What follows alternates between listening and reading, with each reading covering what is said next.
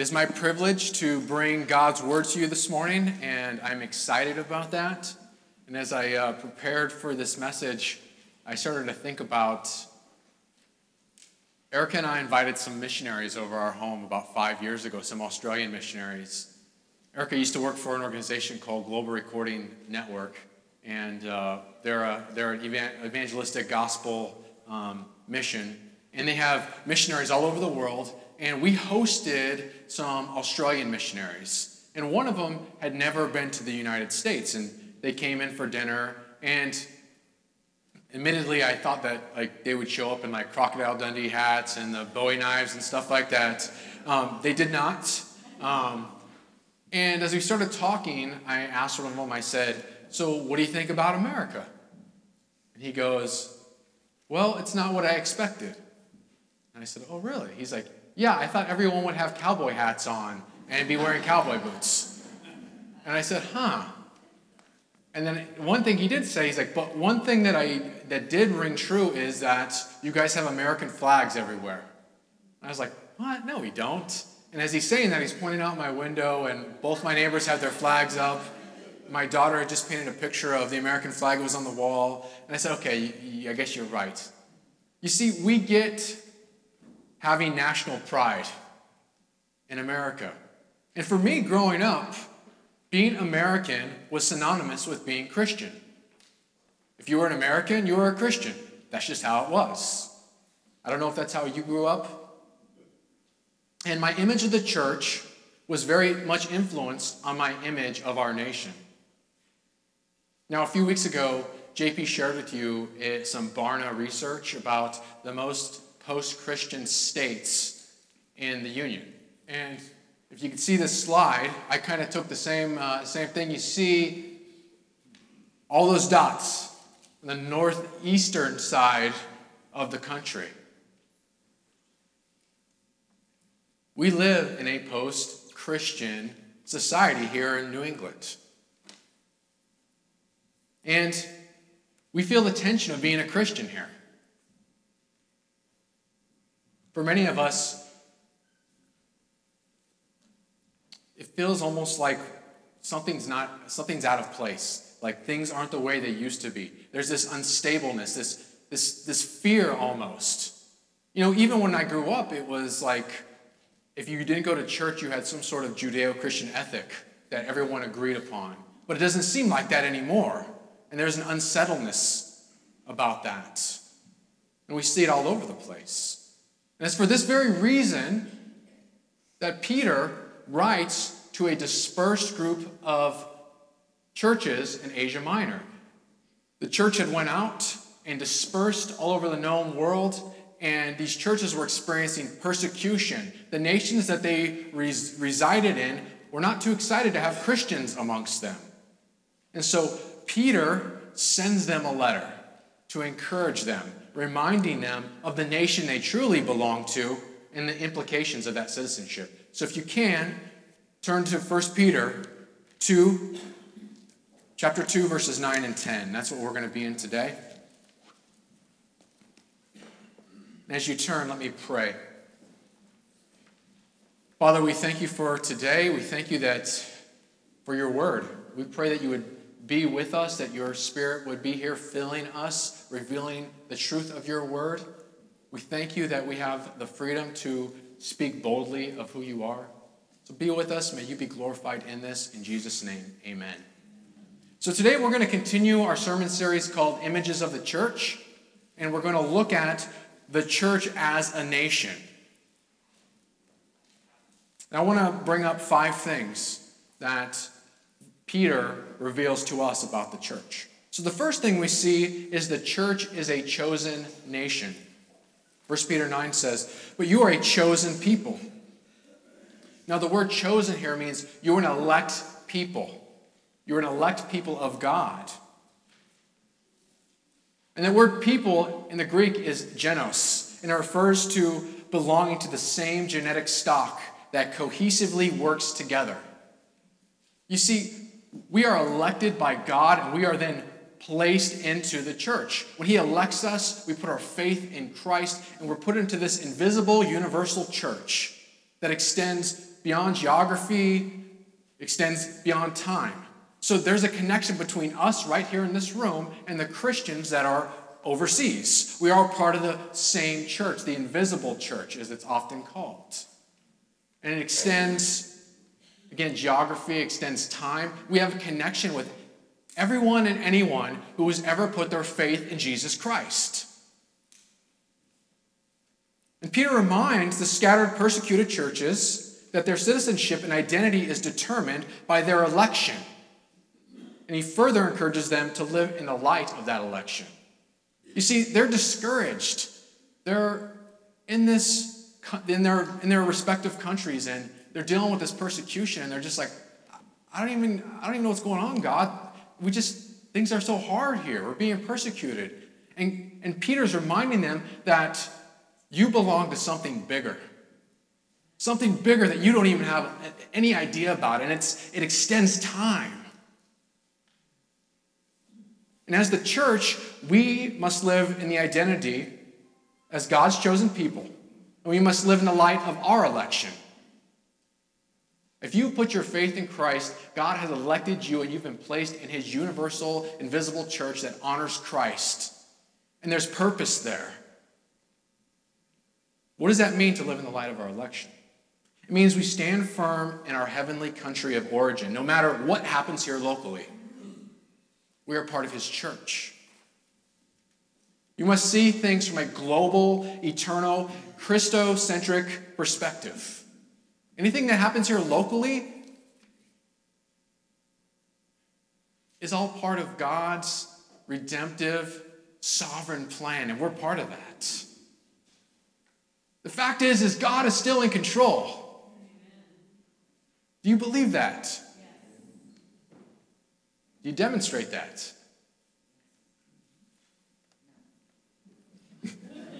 Thank you for your honesty. We must live in the light of our election. That's the first thing. The second thing, we see the church is a priestly nation. But you are a chosen people, a royal priesthood. I find it interesting that Peter uses this analogy to describe the church. You see, this harkens back to Exodus 19:6, when the nation of Israel came forth before Mount Sinai, where God had manifested his being, and he commissioned Israel to be a nation of kingdom priests and go amongst the nation. But now Peter uses this to describe the church. You see, upon faith in Christ, we enter into a priesthood of all believers and are given authority by the high priest, Jesus Christ, through the power of the Holy Spirit, and called to be religious practitioners, mediating the very presence of Jesus Christ. You see, 1 Peter 2:5, Peter says, you also, like living stones, are being built into a spiritual house to be a holy priesthood, offering spiritual sacrifices acceptable to God through Jesus Christ. It's interesting being a full-time pastor now. I reflect back, my first 2 decades of life, I worked every single day as a Marine, and it was interesting being in that setting. It's not necessarily a Christian setting. But as soon as someone knows you're a Christian, it's interesting. It's kind of like Nicodemus. Like they find you at night, and they want to ask you all these questions. Now, publicly, they might not be on your side, but privately, they come and they want to talk through these things, these spiritual things. And if that's the exact opportunities in our lives that we could mediate the very presence of Christ. And I don't want this to blow right past us here. Remember who Peter is telling this to. He's telling this to persecuted churches. He's saying, listen, I know you're persecuted and people hate you, but you need to mediate the very presence of Christ. You are a royal priesthood. You can imagine hearing those words or reading those words like, what? And that's the same situation we find ourselves in. We're called to mediate the very presence, be a royal priesthood. So let me ask you, how do you mediate the presence of Christ in your current context? There's got to be a person, a situation. How do you do it? Are you doing it? That's the second thing. The third thing,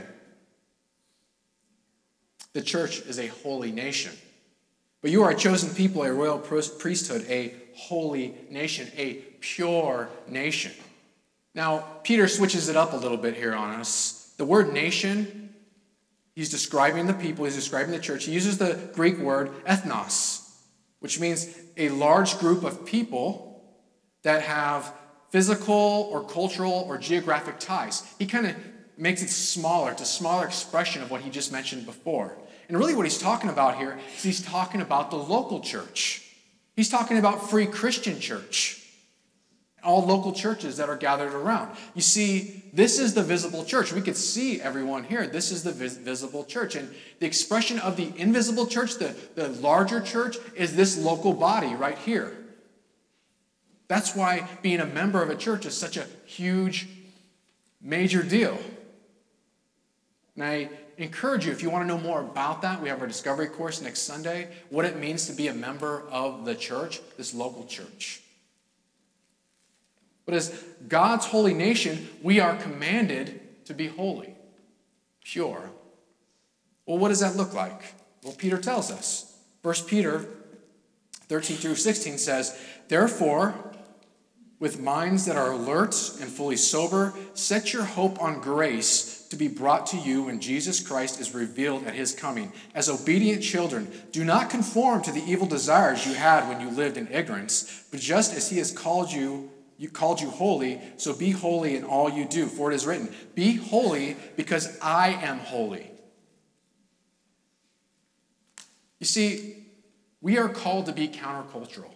We're called to be alert instead of careless. We're called to be sober instead of inebriated, hopeful instead of despairing, nonconformist instead of conforming to the culture. As God's local and visible church, we are called to be the local expression of God's holy nation here in Andover and North Andover. But what does that mean? It means we should be different. We should be different. When people walk through those doors, it should feel different. They should walk in here and go, there's something different about this place. And I don't mean like a creepy different. I mean like a good difference. We should act different, speak different. Why? Because our message is different. We have a hopeful message of Jesus Christ crucified. We serve a king who is countercultural and different in every single way. And I showed you that stat, that picture with all the little dots on the northeast. Look at the opportunity we have to engage with our culture. The fact is it won't take much for us to look different here. We just have to be Christians and be holy. You know, maybe because I'm from California, maybe I notice the differences a little bit more, but I totally do. And that's a California word, by the way, totally. It's funny because in California, I have dress flip-flops. I'm not joking. That's a real thing, by the way. That does not exist in New England. And if I was to wear my dress flip-flops to preach, you would be like, wow, that is way different. And you'd probably tell me to get out and put some shoes on. My toes would be frozen. And for us in the church, God's local church, Free Christian Church, it doesn't take much for us to be different in the culture. We have an excellent opportunity. Now maybe you're saying, this is going to have an impact on my life if I do that, if I change. Remember who Peter's talking to. He's talking to a persecuted church. He's saying, be holy. Here's the thing. God doesn't say, be happy because I am happy. He says, be holy because I am holy. Does God care about our happiness? Yeah, but you know what he really cares about? Your holiness. That's what he's calling us to be. He's calling us to be holy. This will have an impact on your life. Circumstances might not look that good when you go to do this. But remember the king that we serve and remember the eternal plan that God has for his elect. Now, maybe you're sitting there and you're saying, well, I don't know how. I don't even know how to engage the culture, Brian. Well, it starts off first with reading your word, reading God's word. The best news or best sound a pastor could hear is when he says, turn to this scripture, and he hears the sounds of the Bible moving or clicking or whatever. That's like music to my ears. We need to be men and women of the word. Don't take my word for it. Take God's word for it. We need to dig in here and say, how do we engage our culture? Well, God has the answer. We also got to take advantage of the things that we have here. We have people that God has equipped to equip the local church, to equip you. For example, November 17th, we're having a Q Commons course. You can know more about that if you look over in the rotunda. But it's basically, how do we engage the culture? We have tools here. God has given us that. His word and then others that have been gifted in that way. So that's the third thing.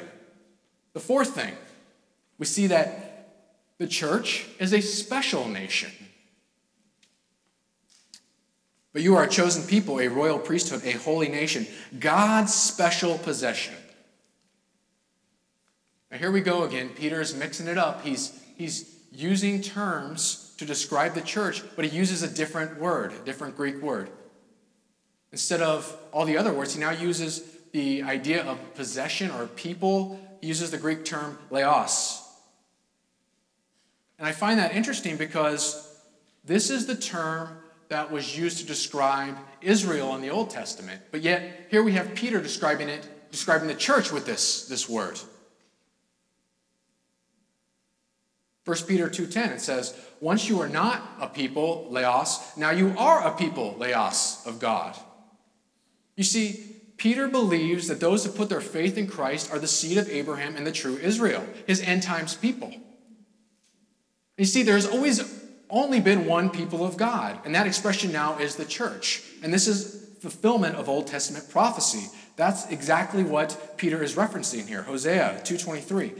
I will plant for myself in the land, and I will show my love to the one I called not my love. I will say to those called not my people, you are my people. And they will say, you are my God. Well, what about ethnic Israel? Well, Paul makes it clear that God's not done with Israel. He makes it clear that they must be regrafted in by the power of the gospel, by believing in Christ. And I believe there's going to be an evangelistic explosion in Israel. But there's only one people of God. There always has been. You see, when Peter uses the word special possession, that word special means keeping safe and preserving. You are special. I'm keeping you safe and I'm preserving you. I'm preserving my people. I've always preserved my people. I've always kept you safe. And remember, Peter's telling this to persecuted churches. He's saying, don't worry. You are God's holy elect people. You're his church. He will preserve and keep you safe. It doesn't mean we won't experience persecution. As a matter of fact, if you look at redemptive history, and we have the unique perspective of being on the other side of redemptive history when this was written, we see every time or any time anyone's tried to take out the church grows. It just gets bigger and stronger. He's keeping his remnant safe. And this should give us this sense of just awe and wonder and thanksgiving, because we are God's elected. He will not let us go. He will keep us safe. He will preserve us no matter what comes our way. I was thinking about my time in the service, and I served during a few different conflicts. Some of the Balkan conflicts, Iraq and Afghanistan.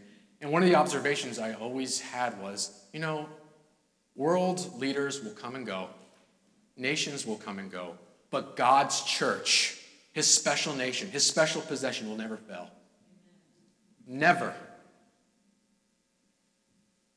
He will keep it safe. He will preserve it. So that's number 4. The 5th thing, the church is a proclaiming nation. But you are a chosen people, a royal priesthood, a holy nation, God's special possession, that you may declare the praises of him who called you out of darkness into the wonderful light. So that you may declare, you may proclaim widely and openly the praises of him who called you out of darkness. Darkness, life dominated by evil and ignorance of God, into a wonderful light. This exciting, remarkable life of righteousness and knowledge of God. Why do we proclaim? Well, verse 10, once you had not received mercy, but now you have received mercy. Mercy. Sometimes that could just, it doesn't pack the weight that it should. You see, we have to realize that how deprived we are, how sinful we are. We have to have a strong doctrine of sin and who we are apart from Christ. I don't need to tell you, I don't need to wag my finger at you because your heart proclaims what that is. If we don't have a strong understanding of who we are and the darkness of what we are in prior to Christ, his mercy and his grace are not as good. They don't seem as good. It's like, I love a bitter cup of coffee. I love it. I drink my coffee black, strong, love it. And I like eating it with something very sweet. The more bitter that coffee is, the sweeter my treat usually is. But if my coffee is full of sugar or just fluff, this doesn't really seem that good. It's like, it's all right. We have to understand the bitterness of our sin and who we are apart from Christ, to understand the sweetness of grace and mercy that God has bestowed to us in Christ. Why? Because we're that good? Because we're that lovable? No. My wife will tell you I'm not that lovable. Because of God's sovereign choice. Because that's who God is. What do we proclaim? Well, verse 9. The praises of him who called you. We proclaim Christ. We proclaim his supremacy. We proclaim his preeminence in all things, in all situations. We proclaim Christ. We proclaim Christ crucified. That's what we proclaim. That hopeful message that says, yes, I'm a sinner. I've fallen short of the glory of God, and I deserve eternal wrath in hell. Why? Because I've sinned against a holy God. But yet Christ, the very Son of God, stepped down from his throne, lived a perfect and righteous life, and then was nailed to a cross. And we think that it was just a simple act of nailing to the cross that was painful, but it wasn't just that. This was the first time that the eternal Son had felt sin and separation from his eternal Father, and he felt the Father's wrath that we deserved. And when we put our faith and trust in Jesus Christ and what he has done, we've moved from darkness to light. And we are destined for eternal bliss in heaven with him. That's good news. That's hope. That's what we proclaim.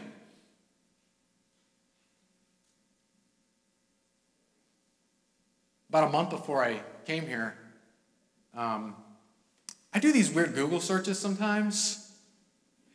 I know you're looking at, why do I have a look of judgment by some of you? You do it too, okay? And I put opportunities in Massachusetts. I don't know why I put that in there.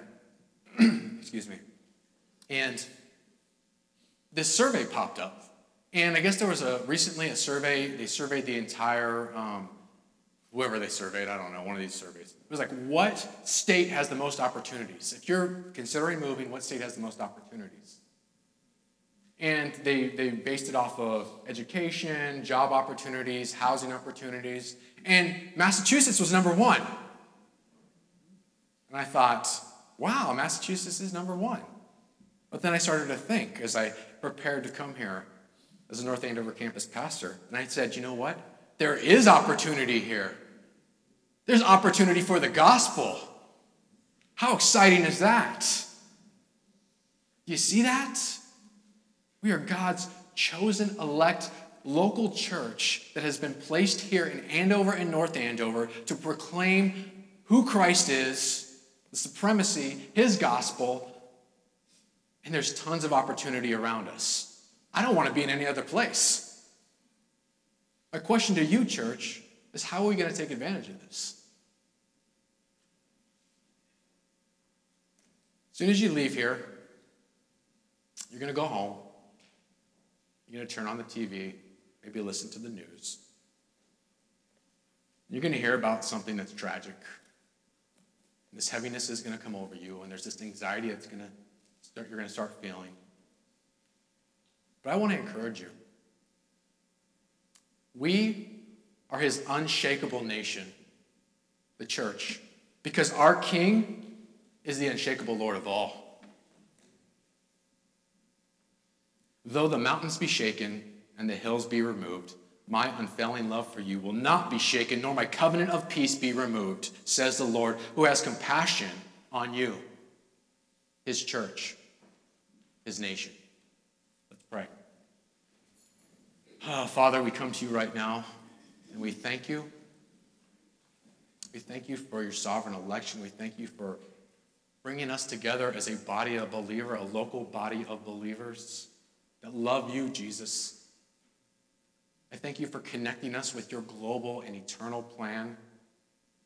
May we feel this. May we feel your preservation, your love, your hope that is only possible in your Son.